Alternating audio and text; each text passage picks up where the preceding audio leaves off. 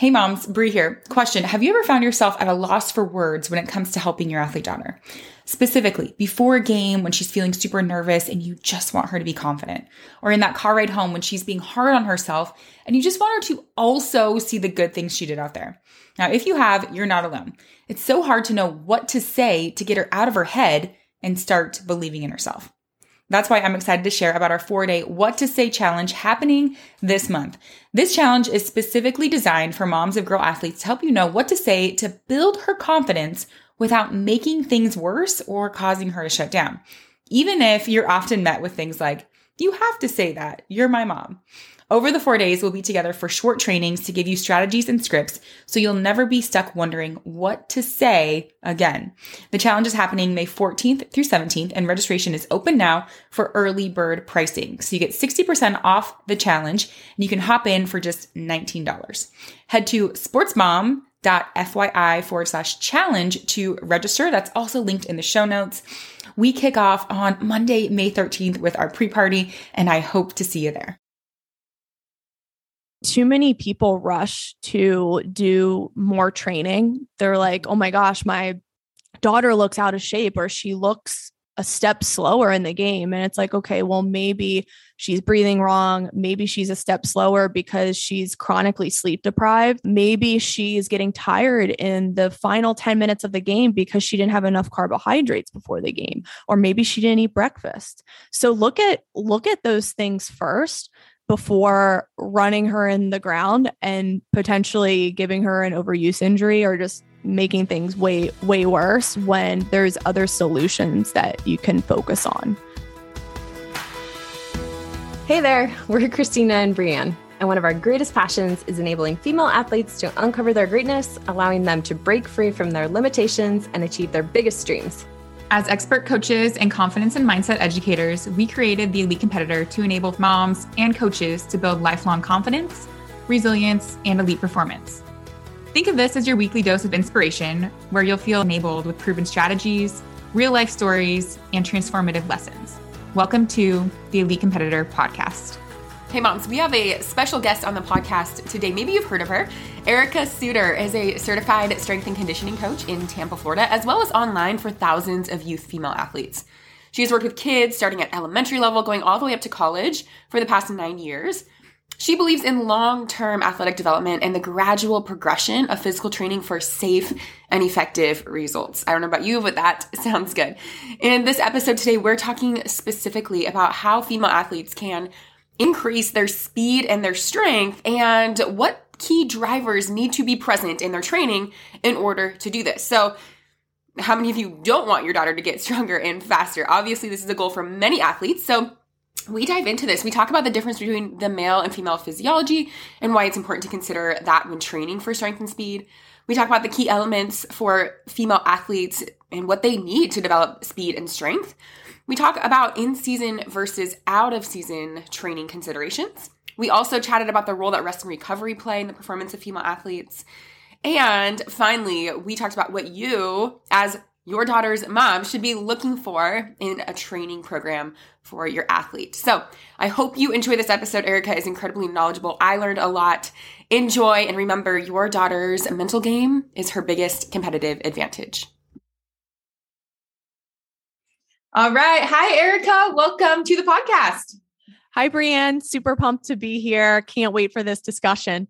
Yeah, I'm excited too. Erica recently, she's been involved in our communities a lot. So you came into Dream Team and spoke with our small group of athletes and gave them some really awesome, tangible things they can be doing for rest and recovery. You talked to our moms and our sports moms inner circle. And then I got to be on your podcast. So now we're like closing the loop here. You're on our podcast. Yeah. I mean, it's been a great past few months just collaborating, and I'm sure we'll have more down the road, but I was just grateful to talk to your young female athletes as well as the moms, and what you guys are doing is absolutely incredible. I know my mom would definitely want a resource like yours. So I think it's just so awesome what you're doing. Oh, thanks. Well, I know my mom would want a resource like yours too. So we're going to get into that. Today, we are talking mostly about the consistency needed for performance training and how speed and strength training need to be year round. But before we get into that, just tell us a little bit about, what you do, your background a little bit. Yeah, definitely. So I'm a female athlete performance coach, and that means we basically do everything that isn't sport specific training with the ball or with a stick or with a racket. We're doing all of the gym training and getting under the iron, as well as working on speed and change of direction and agility. So all of the actions that are off the ball, which is a high percentage of the game. So I've been doing this I'm in my 11th year now, but I had actually started off working in the skills world. So I was training young soccer players, all of the ball work. So 1v1 moves, shooting, passing, trapping, first touch, all those things. And I went to graduate school during that time to study exercise science and get my master's in performance and injury prevention. And the more I studied exercise phys and injury prevention and just the power of strength training, especially for youth, that's when I made my shift from being in the skills world to more of the performance world. And it also was just seeing a bunch of my girls back in my first few years, just having really nagging injuries that shouldn't have been occurring at that age. So a lot of soft tissue, hip, quad pulls, stress fractures. So a lot of very highly preventable injuries with just year-round strength training. So it was a little bit of my education, my personal experience, and then also growing up, I had done strength training since middle school, and I stayed very healthy all through high school and college. And also my game improved drastically, physically and also mentally. So it's been quite a journey, and I'm just trying to give back and educate parents on what their female athletes need to stay healthy and to get faster and get stronger. Mm-hmm. Yeah. On that note of female athletes, why the focus there? Now, what do you see that's different in the physiology of female athletes that you wanted to focus in on? I'm glad you asked, because I get this question a lot, and it's one of my best kept secrets on social media. So I train male athletes as well. I've worked, and for many years I worked with the ECNL boys team. So the highest level you can make for club soccer for boys. I also trained a lot of male college athletes. My first strength and conditioning internship was at University of Maryland. I worked with the men's lacrosse team, baseball, wrestling, and it was absolutely crazy. And I still coach boys today. And there's not too much of a difference between the male and female training, because everyone overall just needs total body strengthening. They need sprint mechanics work. They need plyometrics and power development. They need high intensity conditioning so that they can run at an intensity in the game where they're not getting tired. So the training is overall similar, but the biggest difference I've seen with girls is just the emotional and hormonal changes going on, especially during the growth spurt. So obviously female athletes go through their menstrual cycle, and that can definitely change not the way we train, but how we talk about recovery and how much extra they need to focus on during certain phases of their cycle, where maybe they do feel extra tired, or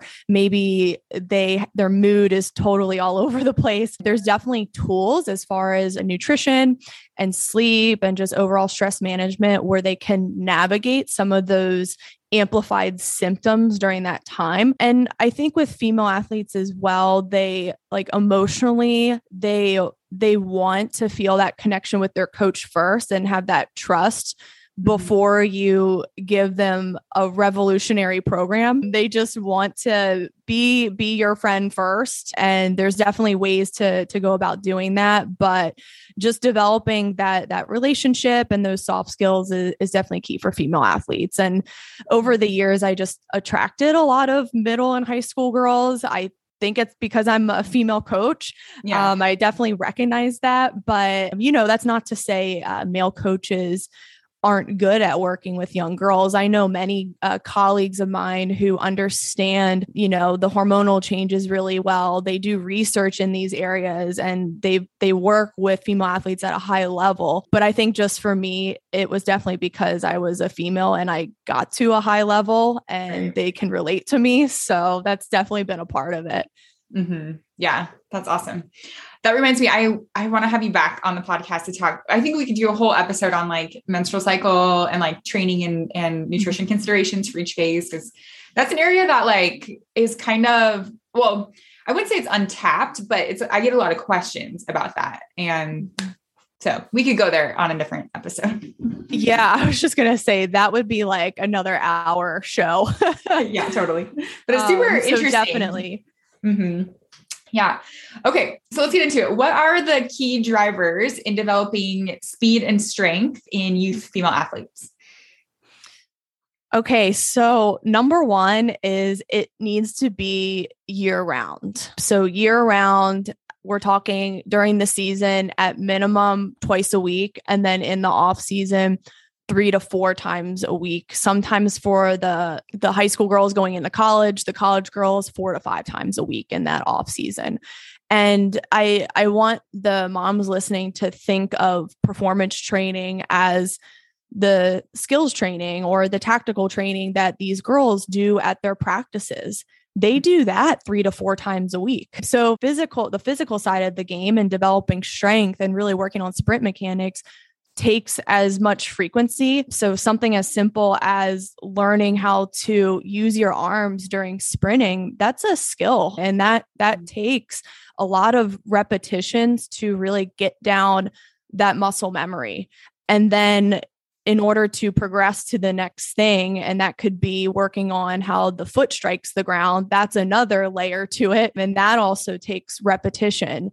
And, I've been saying this for so many years since I've been doing this, but consistency is key with this. And I personally don't take on clients anymore who want to get away with 1 day a week because I can't serve them in that way because they're not going to get the results they want. I can't promise improved speed. I could, but it's going to take a lot longer if they're training at that frequency. So that sweet spot number is 2 times a week at minimum year round.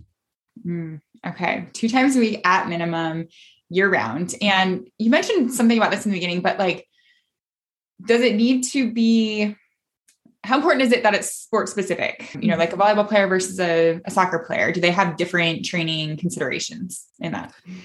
That's an awesome question as well. So for the building strength side of it, everyone is pretty much the same. So you want to strengthen every single muscle group involved in that sport. And with basketball players, lacrosse, soccer, even gymnastics, you want to build quads, glutes, hamstrings, upper body. And you want to think of your body as like your armor and you want it to be strong and durable to be able to handle the high velocity movements in your sport, the most violent actions in your sport. So the strength side of it is pretty similar. The one side of it that's going to be different is the types of energy systems used. So like a softball player, it wouldn't make sense to do like long distance running. It would make more sense to do more of the power development and the explosive work and the accelerations and shorter sprints from base to base. Whereas a lacrosse player, you want to do more of the aerobic, the anaerobic work, the high intensity conditioning, 30 seconds on, 30 seconds off, and manipulating that work to rest time so that they're training the specific energy systems needed for the game. So the only sport specific thing would be the conditioning involved and what energy systems they're using. Okay. That makes sense. And the other question to that I have is, so you say it should be year round and needs to be consistent, but should it vary as an athlete is in season versus out of season? Definitely. So the in season is the one where people kind of freak out. And I totally get that because I I get comments all the time. Oh, well, our daughter is practicing 3 times a week, maybe 4 times a week, has a game on the weekend, but you're in season strength training. It doesn't need to be longer than 20 minutes. And in that 20 minutes, just make sure you're hitting each muscle group, the main ones. So your hamstrings, your quads, and then a chest, and then a back. And then maybe if you have extra time, do 2 hip dominant movements or 2 back and pulling movements. But overall, it should not be longer than 20 minutes. And that's why I always recommend to parents, make sure you find a performance coach who understands that these in-season workouts don't need to be extensive. So if you're going to a performance coach and the in-season workouts are an hour, because that's what everyone does for training, it's always an hour, half of that should be the actual strength session, but then the other half should be more of like your mobility, your recovery focus, and they're not going hard the full hour. And if you don't want to drive to a performance facility in season, then there's so many remote training options out there. I know so many amazing coaches who have such fantastic remote programs, and it saves people a lot of commuting. But the remote program, it's not for everyone. You have to have autonomy and self-motivation to do it, but it is another option for people to get it in. There's a ton of solutions out there to get in the in-season training. Right. Yeah. I love that you bring that up too. And I'm curious just from like, because I still coach volleyball players and, in season, would you recommend that training be like totally separate from their practice time, or like tacked on to the beginning or the end, or like give them rest in between? That's a good point. And that is another option. So if the coach is well-versed on performance and can incorporate a good warm up or any sort of like hip or core work at practice, that would go a long way. It's definitely better than nothing. And as far as just the order of exercises, you could do a lot of the strength work at the end after the technical and tactical stuff, because that involves a lot of like thinking and focus. Mm-hmm. So definitely, if coaches want to do that, have that at the beginning of practice. And then at the end, just a lot, like 10, 20 minutes, if possible, if you can, for any on field, on court strength. Mm-hmm. Okay. That makes sense. Okay. And then what about considerations that parents and athletes need to be aware of when it comes, again, specific to the female athlete's body and like areas that need to be strength? I know you said like everyone needs total body strength, but are there considerations we want to make sure that we're incorporating or seeing in whatever program our daughters are doing? So for the strength side of it, overall, a lot of girls have extremely weak hamstrings and glutes, as well as upper posterior muscles.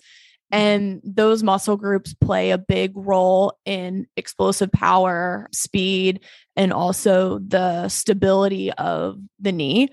Mm-hmm. I've started to change my messaging recently and putting less of the focus on prevent ACL because I don't want to get that in a girl's psyche. Oh my gosh, like ACL injuries. I focus more on, hey, let's get you strong so that you can be extremely fast and agile and powerful. And yes, girls are at a higher risk for ACL, but we don't need to really tell them that. Like, what's the point? It's like, right.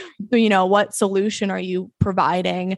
And it's not that, female athletes get ACL injuries more because they're female. There's actually a lot of male athletes who get it too, and that's not talked about. Mm-hmm. But female athletes get ACL injuries because they're weak and their body isn't resilient enough to handle all those practices, all those games, all of those high velocity change of direction and cutting movements, and then the jumping and landing. So really focus on that strength first and use that in your messaging. And as I say this, I'm in the process of taking injury prevention off my website and just so solely focus on performance.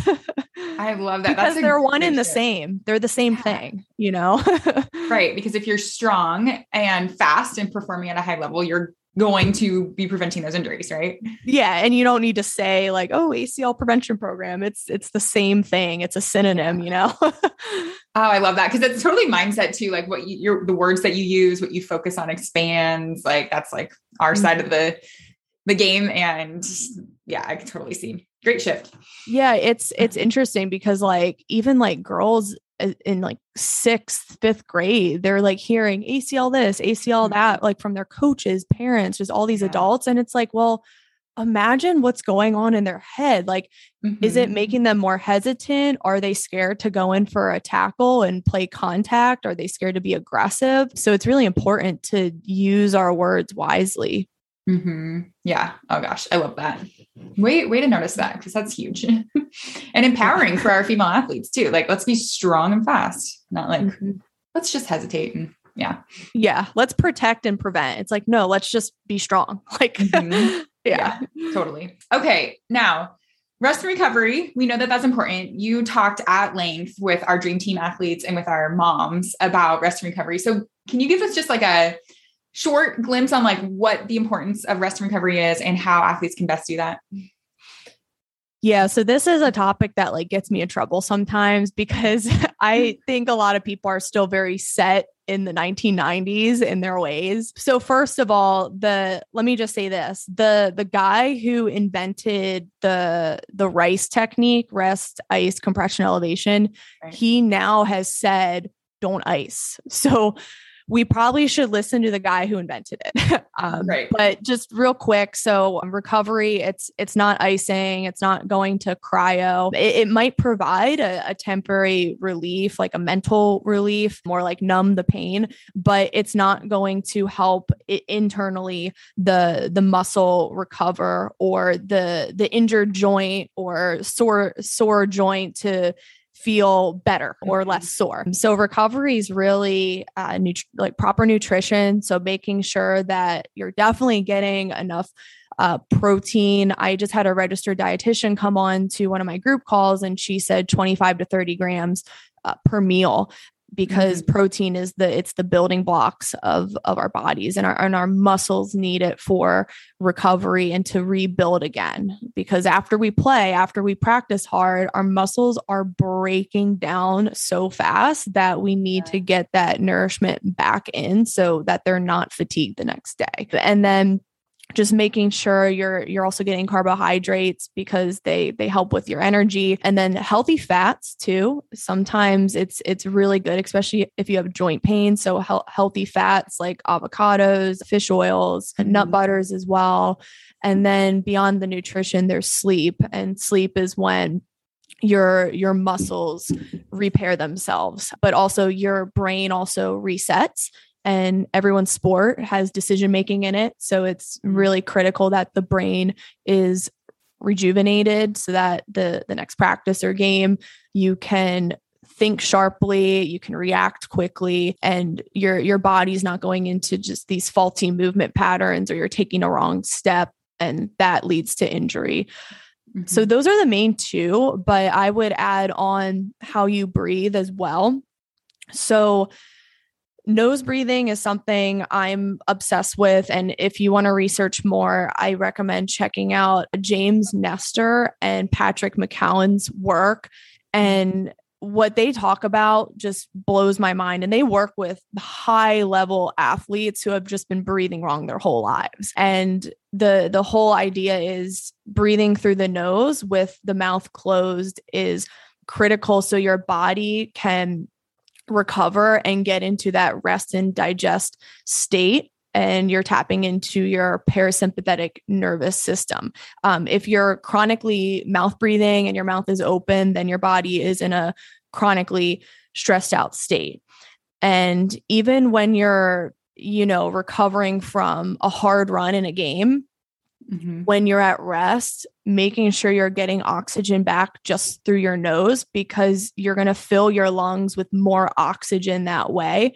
And it's going to be much quicker for you to be able to do that same sprint again because you got that oxygen in. So I would say breathing is definitely like the icing on the cake to recovery. And I try to close my mouth throughout the whole day. I do it when I sleep. I tape my mouth, and it sounds crazy, but it's an actual thing, and it's been absolutely life-changing. Gosh. Yeah. I need my husband to listen to this podcast. I bought him some mouth tape and I think he thinks I'm trying to kill him.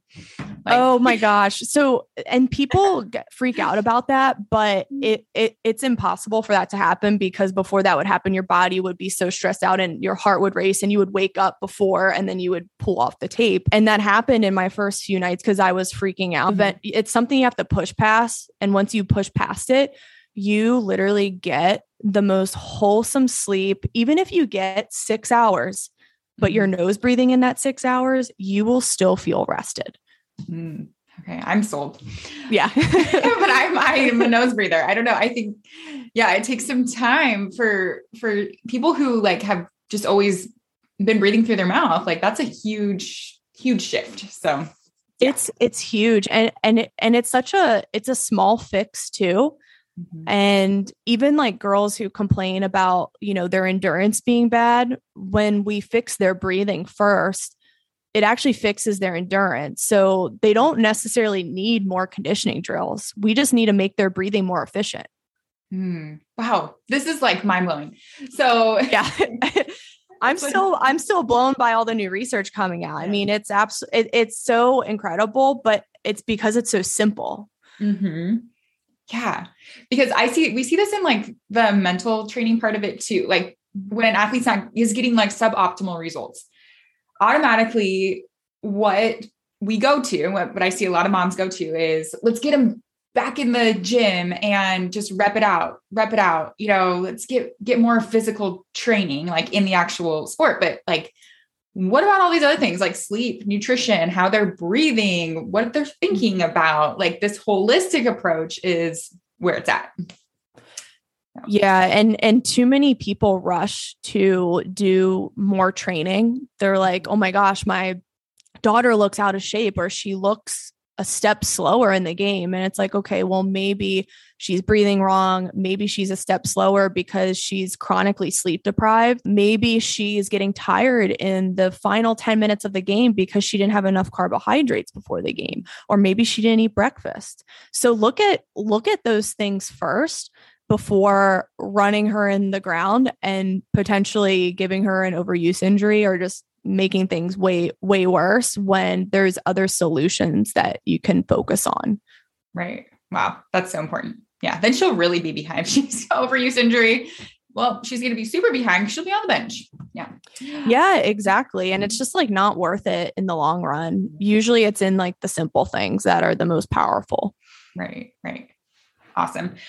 Okay. So for parents that are, they're realizing that the key to performance training is that consistency, year-round training, also looking at the big drivers like nutrition, sleep, how they're breathing. But when they're looking at training programs, are there any things that they should, any red flags, I guess what I'm trying to say, red flags, like avoid this because of what you see? How much time do you have? I know, I'm sure there's so many. When I was asking that, I'm like, man, there's probably a lot of things. Yeah, there are a lot of things. And the first one is if you go to a performance coach and they don't do any sort of initial assessment, that's a red flag, because it's like, well, how are they tracking progress that their program works? And it sounds so simple, but there's a lot of people out there that don't do that. They just throw together random workouts. There's no progress tracking. There's no rhyme or reason behind the progression. So that's number one. Number two, making sure they communicate with you.